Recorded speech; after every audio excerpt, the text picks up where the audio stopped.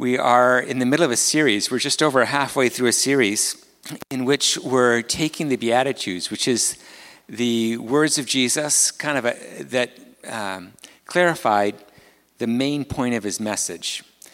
And we are looking at those words through the idea of how to find freedom particularly from addictions. Now, one of the things that might already be a question in your mind is, well, I don't feel very addicted. I don't do drugs or alcohol or anything like that. From what we've studied, it seems as though addiction is an anxiety disorder. And it's a way to cope with our lives without faith or love. And so I think all of us, it's a universal truth that all of us suffer, I think, with anxiety. And the ways that we cope with that anxiety outside of trusting in Jesus really become addictions. They become crutches that we lean on in order to compensate for our lack of love and trust in God. The road that we have been looking at has been I looked over the last number of weeks, and it's heavy. We started with saying that if we're going to find freedom, we need to practice humility and be honest about where we're at. Then we looked at grieving, how we've hurt God and others. We talked about how we need to trust in Jesus and not rely on ourselves. That the reason why we would want to move out of an addictive or anxious life is really to be able to better love others, not just ourselves. Last week, we looked at the idea of mercy and how we need to have a forgiving heart. And so I'm looking at all that, and I'm going, good luck. That's just that's a whack of stuff that's really, really hard to do. And so I'm thinking this week, the next one is blessed are the poor in heart. So great, now we have to talk about our hearts, and our hearts even have to be good in all this. And it just seemed like it was this overwhelming task in front of us to find freedom. And so this is where my mind went to. So first of all, I imagine us then, we go to church every week and we hear hard things and how we need to change. All right. And then I had this flashback to being in junior high school in Port Alberni. And I had a PE teacher, Mr. O'Gorman. That sounds like a PE teacher. He was strong and intimidating. We would play rugby, and as soon as he had the ball, it was like the parting of the Red Sea. And he would just saunter on through. Nobody was going to touch that guy. And so he sits down with me after gym class, and he gives me one of those, pep talks. So I'm this skinny kid with a high voice, mostly insecure. And he sits me down and he says, Greg, you're never going to play rugby. You'll never play basketball. You'll never do football. You're not tall enough for volleyball. He just goes on and on through all the sports. And then it's not this one, but he gives me a badminton racket. It's light. And so he says, try this. Now, I took him seriously. I thought, I can't do anything else. I might as well play badminton. And so I threw myself into this sport. This is my original racket that I bought, I think for $25. So it's a 50-year-old racket. I shouldn't have said that. It's a 10-year-old racket.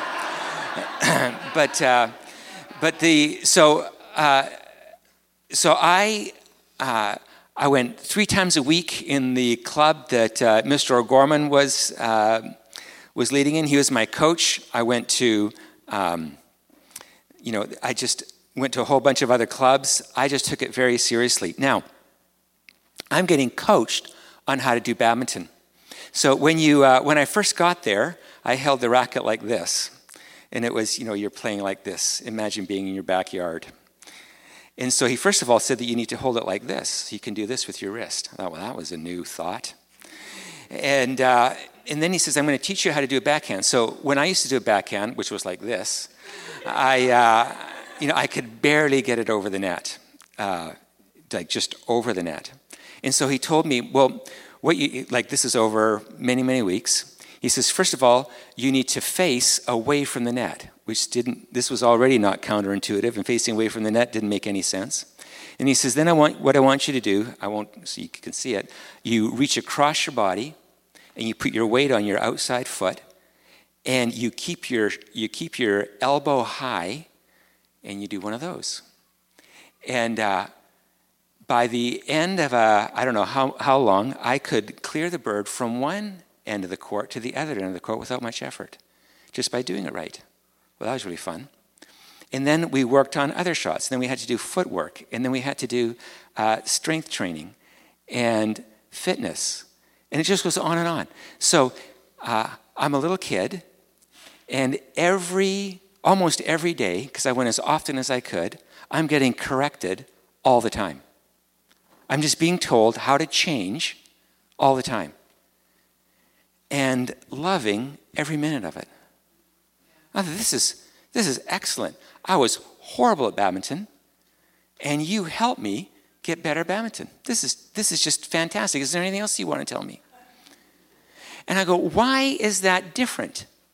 Why is it when somebody tells me how to swing a silly racket, I'm super happy about it. Somebody tells me how to better follow Jesus, and I feel discouraged and overwhelmed, and like it's just this heavy burden. And then I thought about school. If you do you have to go to school until grade 12, at least most of us. And but post-secondary education, if you've done that, you're paying a lot of money, putting in a lot of time, and you're being corrected every day for hours a day. You're being corrected. It's called learning, right? Like especially if you're an undergrad, you're dumb, and then we're gonna teach you stuff, and we're gonna make you a different kind of person. And we'll go, yeah, I want to do that.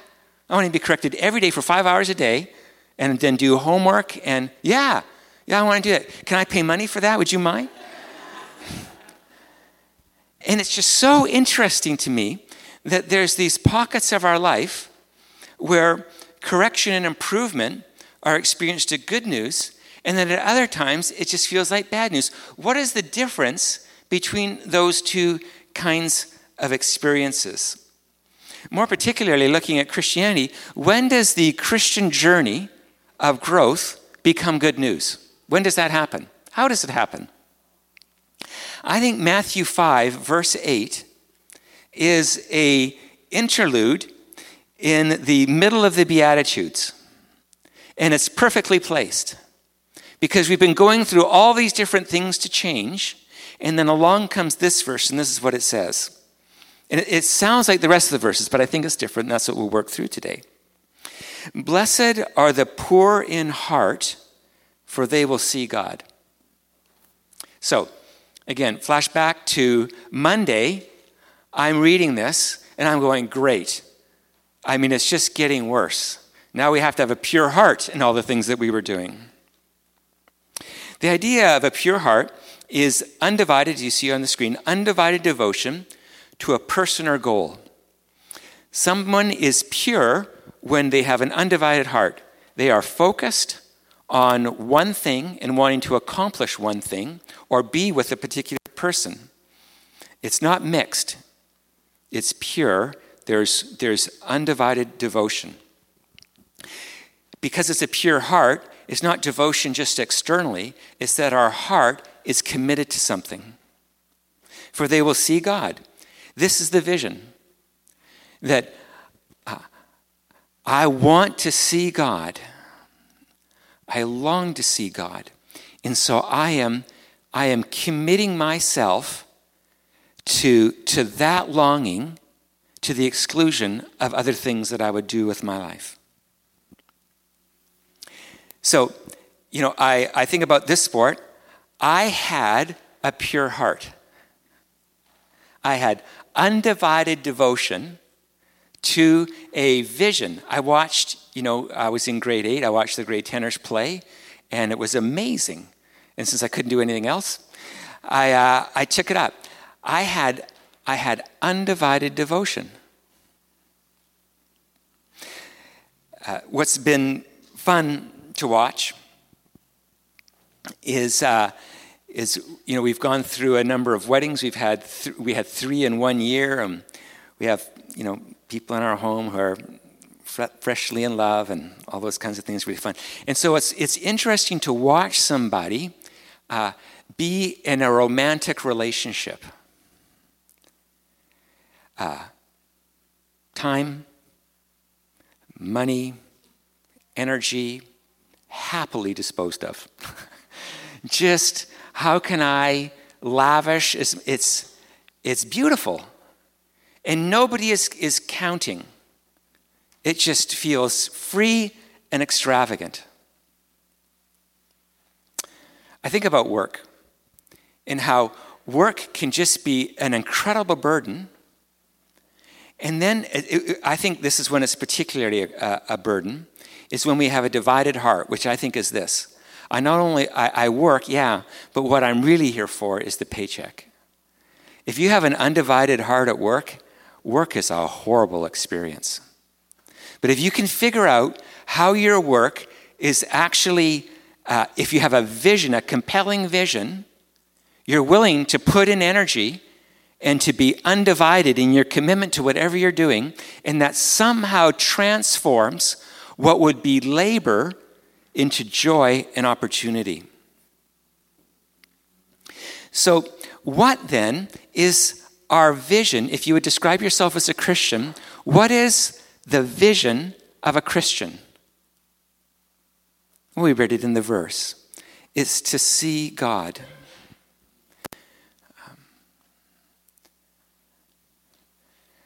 I thought worship was so powerful today. Because what was being offered us was a vision to encounter the living God. And I've been a Christian now for over 50 years, and I am enraptured by him. I remember again growing up in a small town. If you grew up in a small town in BC, at least, you were into what's called muscle cars. And there we go. You got one person who knows what that is. So, old cars that you'd fix up, and you would go broke repairing, is what mostly was going on, at least in my life. So I had a 67 Dodge Dart, which I thought was a super cool car. I had a 67 Camaro. And I would study these things and fix them and repair them. And then I was into Porsches for a while, and I would just, I would look at statistics and read reports on it, and I was just it's a piece of metal. It's just it's some plastic. And I'm enamored by it. And then I discover the beauty of Jesus. And it's been decades, and I feel like I'm only scratching the surface of his glory and majesty and beauty. He is magnificent. And I can't stop reading about him, wanting to be close to him and know him. I have what at least the leadership literature describes as a compelling vision. I long to see God. Psalm 23 describes it this way: who may ascend the mountain of the Lord? Who may stand in his holy place? Who may see God and encounter God? The one who has clean hands and a pure heart, who does not trust in an idol or swear by a false god. Who gets to see God? Those who purely want to. God is such a respecter of persons. He says, if you don't want to see me, you won't. It's okay.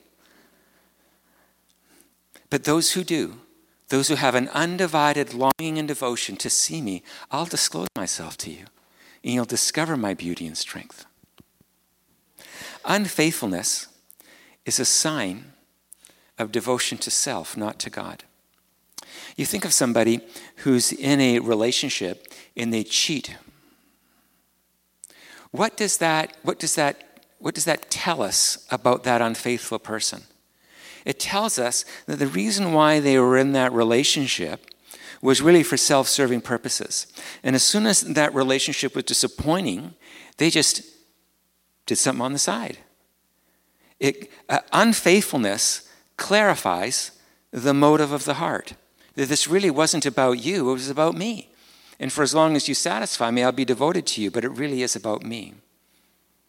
God says, why am I gonna expose myself to someone who's just mostly interested in taking advantage of me?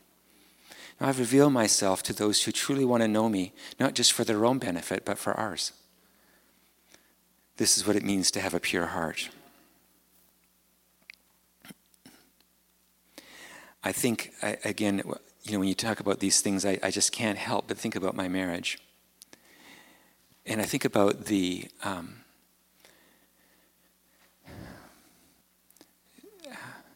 only word that I can think of is the holiness of knowing another person intimately. And there's no way that you can know someone intimately with an impure heart. It's an impossibility. You can't see them. You're too busy seeing your own needs or agenda, or you can't see them. But as you truly want to know them for their benefit, there's something beautiful that happens in the relationship. And you discover, I think, the beauty and presence of God in another human being. But here we have the opportunity to discover God firsthand, to know him and see him as he is. How then do we get a pure heart? How does purity happen? The first thing that we do is we ask for it. Psalm 51 says, create in me, this is a prayer, create in me a pure heart, O God, and renew a steadfast, faithful, pure spirit in me. We ask for it. Somebody, I forget who I was talking to this week, but we were talking about the mystery of love and how,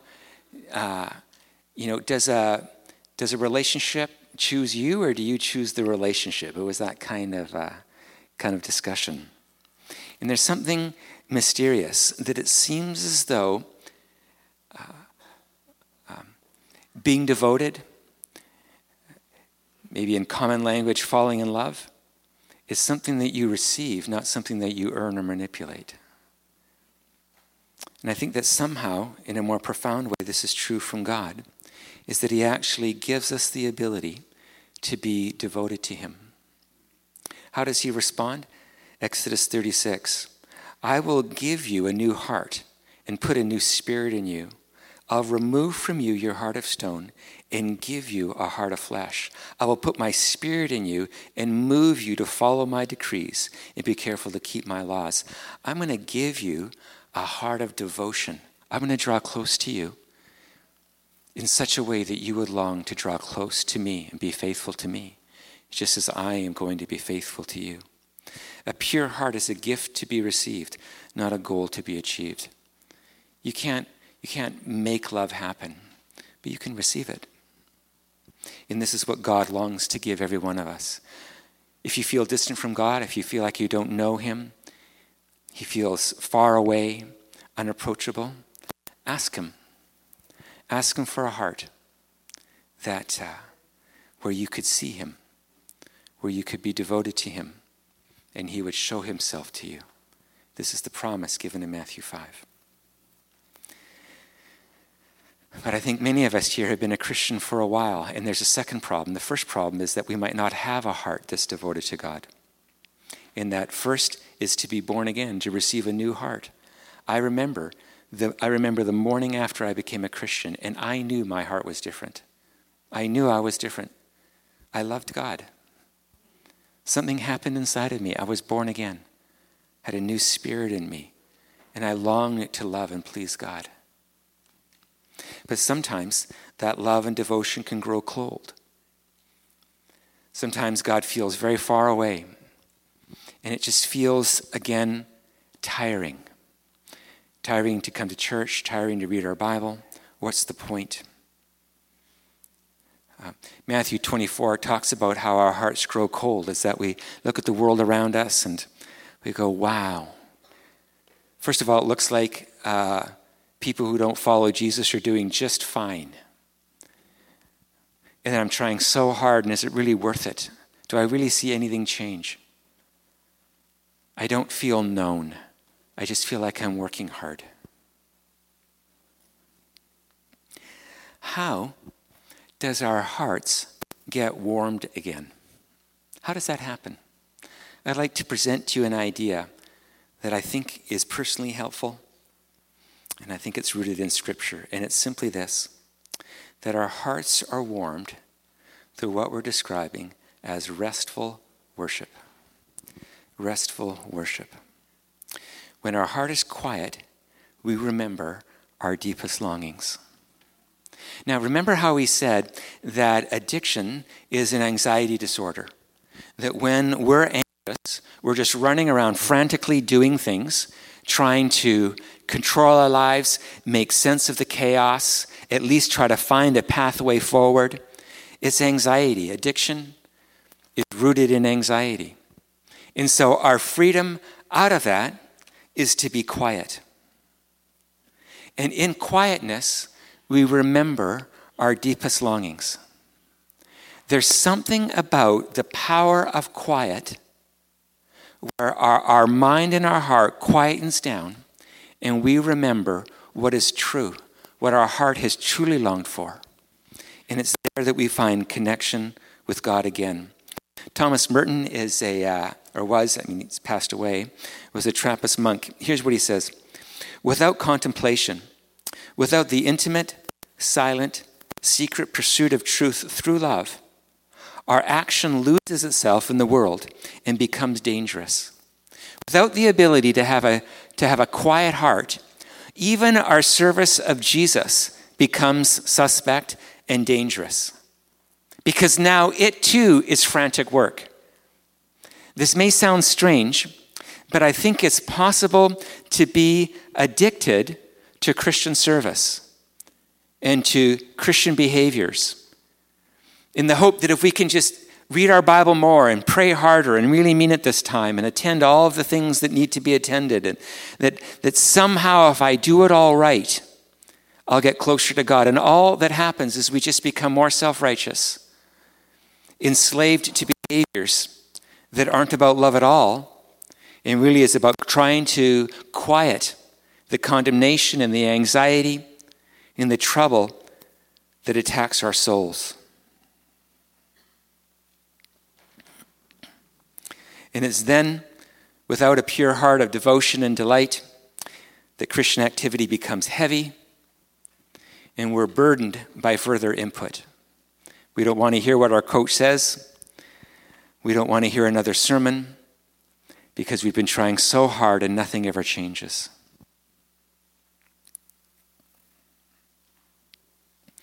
There's a prayer in Psalm 73 that I find to be very helpful that describes what I think restful worship looks like.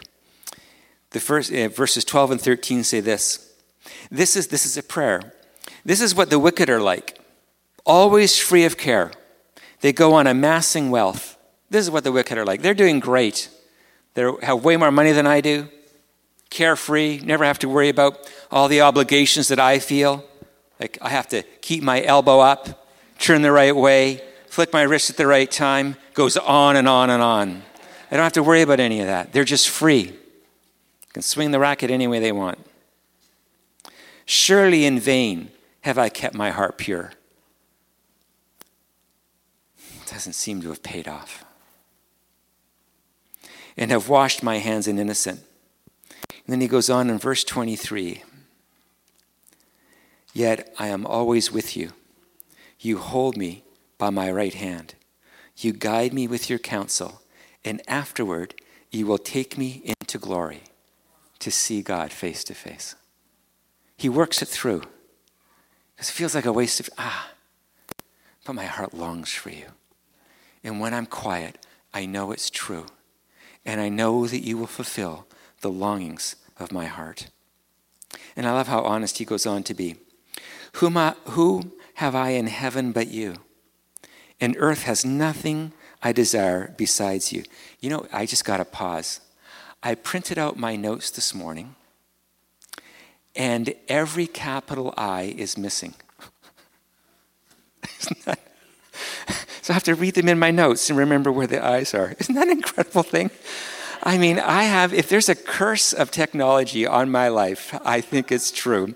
The I's are missing. So anyways, yet I am always with you. I'm pretty sure the I is there. Yet I am always with you. I hold you back. Whom have I in heaven but you? And earth has nothing I desire besides you. My flesh and my heart may fail. I love this, that my flesh and my heart may fail. I'm not putting confidence in my pure heart. I'm not trusting in my pure heart. They may fail. But God is the strength of my heart and my portion forever. Those who are far from you will perish. You destroy all who are unfaithful, impure to you, unfaithful to you. But as for me, it is good to be near God. I have made the sovereign Lord my refuge. I will tell of all your deeds. I love the journey of looking at the world, feeling blinded by what we would describe as reality, and somebody working their heart through to worship. I just think that's such a beautiful journey. And in the quiet of worship, we remember what's true. When I was, there was a number of us from the church, we were able to go to South Africa to this world conference. And we're worshiping, as you heard already, we're worshiping with 70 nations from around the world. Glorious, inspiring speaking, and just the presence of God. So beautiful.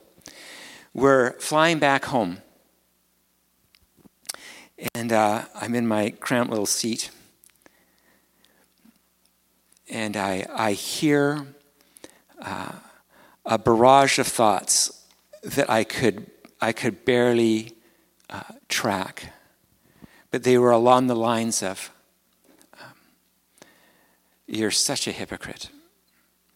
I can't believe that you would actually let yourself be a pastor.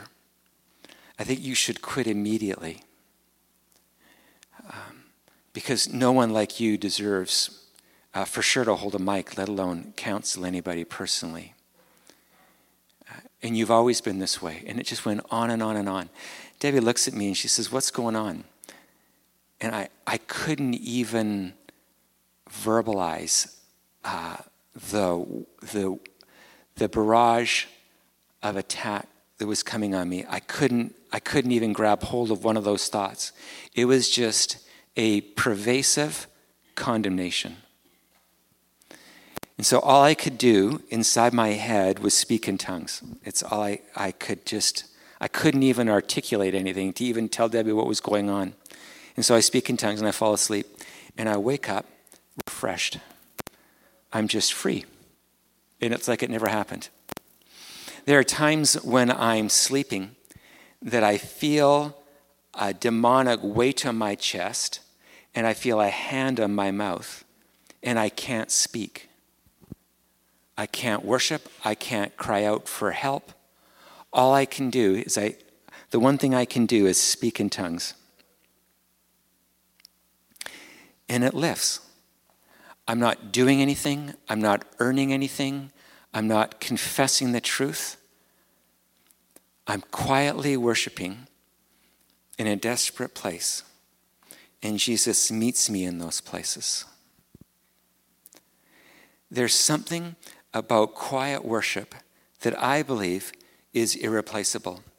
I love worshiping here with you. It is so strengthening, orienting, and encouraging. And that is not enough for me.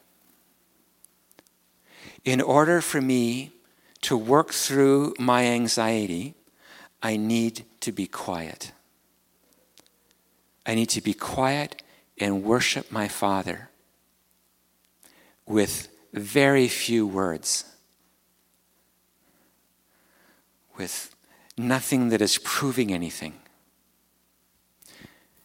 You've heard me say, perhaps if you've been around the church for a while, I'm a very productive person. I love work. I love working hard. I love accomplishing things. Debbie says to me often at the end of the day, so how many things did you tick off of your list? And first of all, she knows that I have a list, and it's true, I did tick a bunch of things off. And I just love it. So I describe my daily Bible reading. This is how I describe it, and I don't mean to be blasphemous, but I describe it as a waste of time. Because I want a time in my day that doesn't serve any functional purpose except to be with my Father. That's all. I just want to be with my Father. I want to be alone with him. I want to be quiet with him. I barely pray with words. I'm just quiet with my Father. And it's the only way that I know of to quiet my mind, to be free from anxiety, to be free from the things that would try to pull me in and addict me and call me away.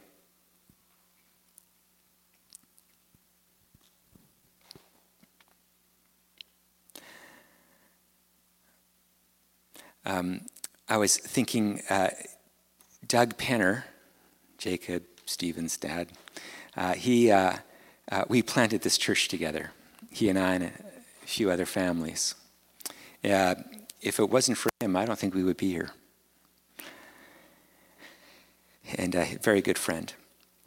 And he's, if you know anything about the Penners, they're all disgustingly good at sports. It's super, super irritating. If you want to feel good about your athletic ability, don't play sports with them. And I think they got it, at least from their dad, probably their mom too. And so he played volleyball at UBC. And he's good at it. Well, he tells me the story one time. There was this one particular shot. I don't know anything about volleyball. It was hitting the ball a certain way, and he wasn't very good at it. And there was a game that night, and so what the coach had the team do was set up Doug with a shot that he was really good at, and he just nailed a whole bunch of these shots. What's going on there? What I think is a profound thought, and I think this coach is tremendously insightful, is sometimes you just need to enjoy the game again. You just need to enjoy the game. I can't tell you the amount, and I'm sure that your life is exactly the same as mine. I have so many things going on in my mind. I don't know how many different people in different continents and cities I talked to this week. And it just is so overwhelming. And I need to remember how I love Jesus. And he is the only one that has captured my heart. And I have to be back there with him again, or all of my work is dangerous, as Thomas Merton would say. It's vain work. It's distracting work. It's anxious work. One of the great things about being married to Debbie is that she can tell the difference, much to my frustration, between when I'm working anxiously and when I'm not. Because for sure, I'm always doing the work of the Lord, aren't I? Can I get an amen? And nope, turns out I'm not. And she will say to me, that's just anxious work. It's just anxious work. You don't need to do that. I could have sworn I needed to do that. No, you don't need to do that. And the only way that I can begin to parse out what's anxious and what isn't, my friends, is when I'm quiet. And I feel like you and I live in a world that is screaming in our ear constantly. Constantly. Mostly condemnation, pressure, expectation, and demand. And you've got a few short years in this world to make a difference, and you call yourself a Christian, you better get to work. And you better have a meaningful job.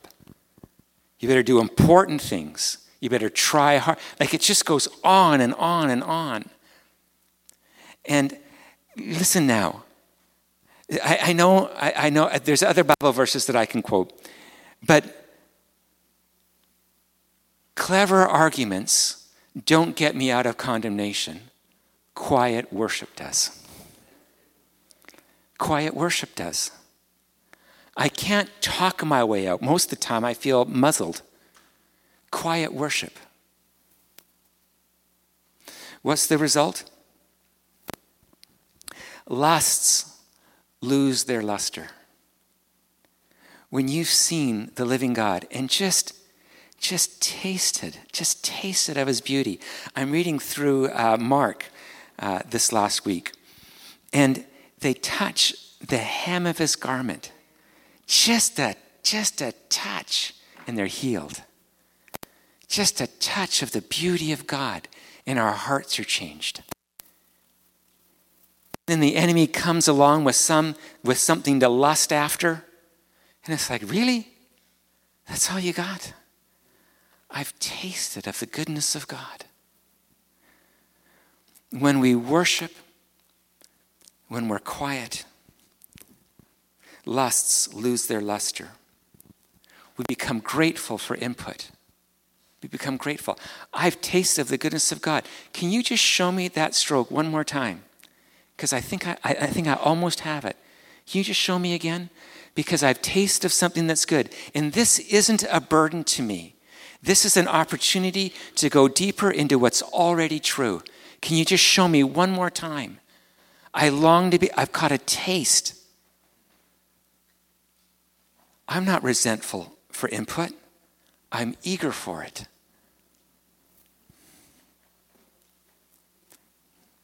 Finally, we enjoy the work. We enjoy the work. So I like mountain biking now. I've switched addictions. I'm over this. And I moved on. Just a joke. So what I remember our kids. So I like biking up a hill as much as going down a hill. And I can remember when our kids switched, when they loved mountain biking, when up was as much fun as down. I could spot it. Some are still working on it, but it's but work is a delight when my heart is restful. Working in Christ to know him, I love reading my Bible.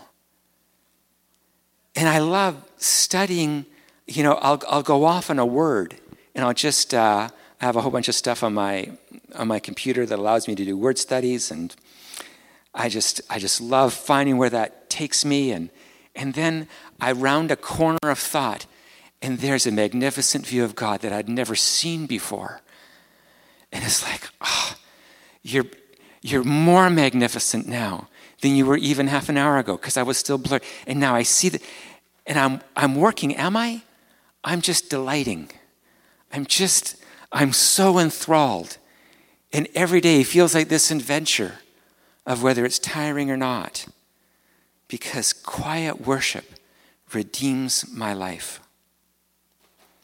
In conclusion, Judy Graves, who works on the Lower East Side with addicted people, says this: addiction doesn't start with drugs or alcohol. Your addiction to pornography or to food or to needing to be liked or to needing to prove something or to keep getting degrees, your addiction, it didn't start there. It starts with a broken heart and a broken world. It starts with a broken heart and just trying to manage life and just trying to just cope.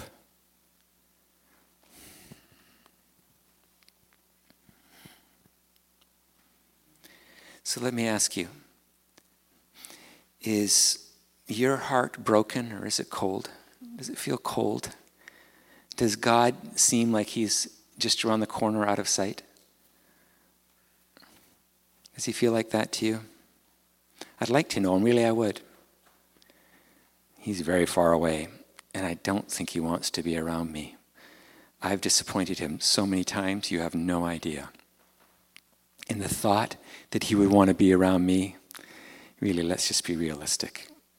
We've made an agreement. He can be there, I can be here, and I hope I make my way to heaven. Is your heart broken or is it cold? Do you find it hard to see God? Do you find it hard to see God? This is our punchline. To see God in and around us, we quiet our anxious hearts. I don't know how to say this more clearly. If you want to see God, do nothing.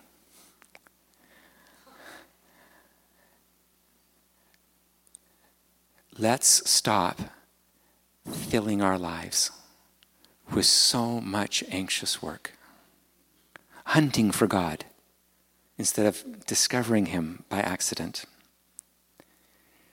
praying without lots of words, letting our hearts be quiet.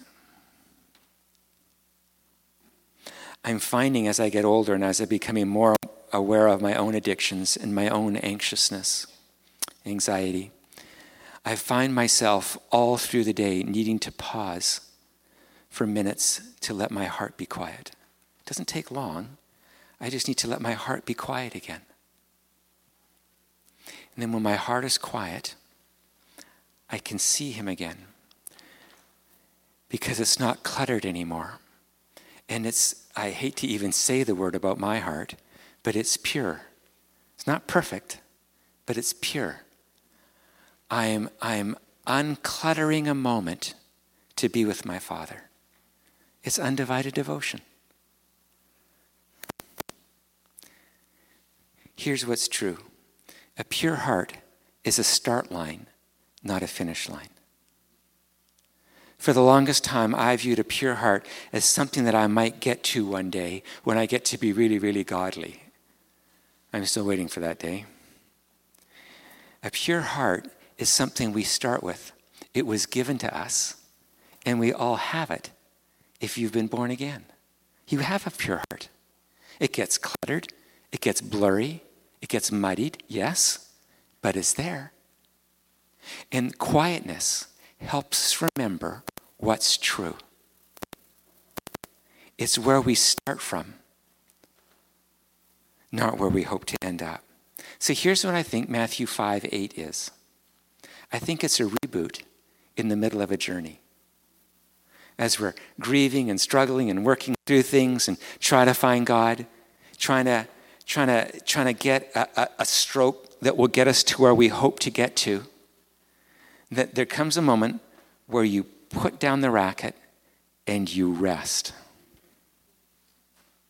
Or if you're Doug, you get great setups in volleyball where you just kill it every time, just for a minute, just to remember why you love the game.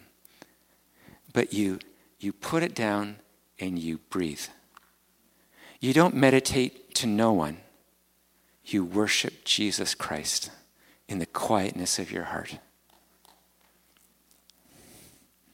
And there's something about a reboot that I think every one of us in this room desperately needs.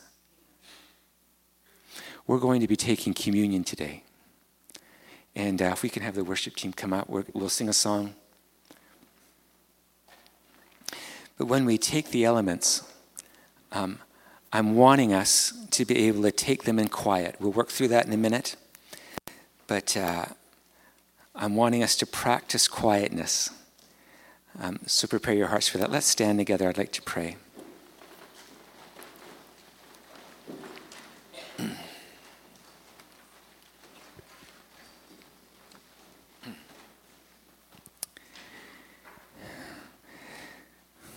You know what? Just stand for 2 minutes, please. I'd like to read something that I wasn't going to say, but I think it's helpful. Aaron White, the guy who wrote the book that we're basing this sermon series on, he said this. He describes how some people experience quiet. I was talking about the benefits of stillness and silence in a treatment facility, and a man responded, "I can't do that." "Why not?" I inquired. "Because my mind is a dangerous neighborhood to walk around in." I said, "No doubt it is. All of ours are. but you walk around in it all the time already, just with your eyes shut. If you went to a dangerous neighborhood, you wouldn't wear a blindfold, would you? Sometimes our minds feel like dangerous places that are not friendly to us. God wants to restore our vision of Him in those places, in our minds, in our relationships, in our neighborhoods, in our workplace. Blessed are the pure in heart, for they will see God. Let's have a moment to quiet our hearts that we can see Him in places that it doesn't look like He exists.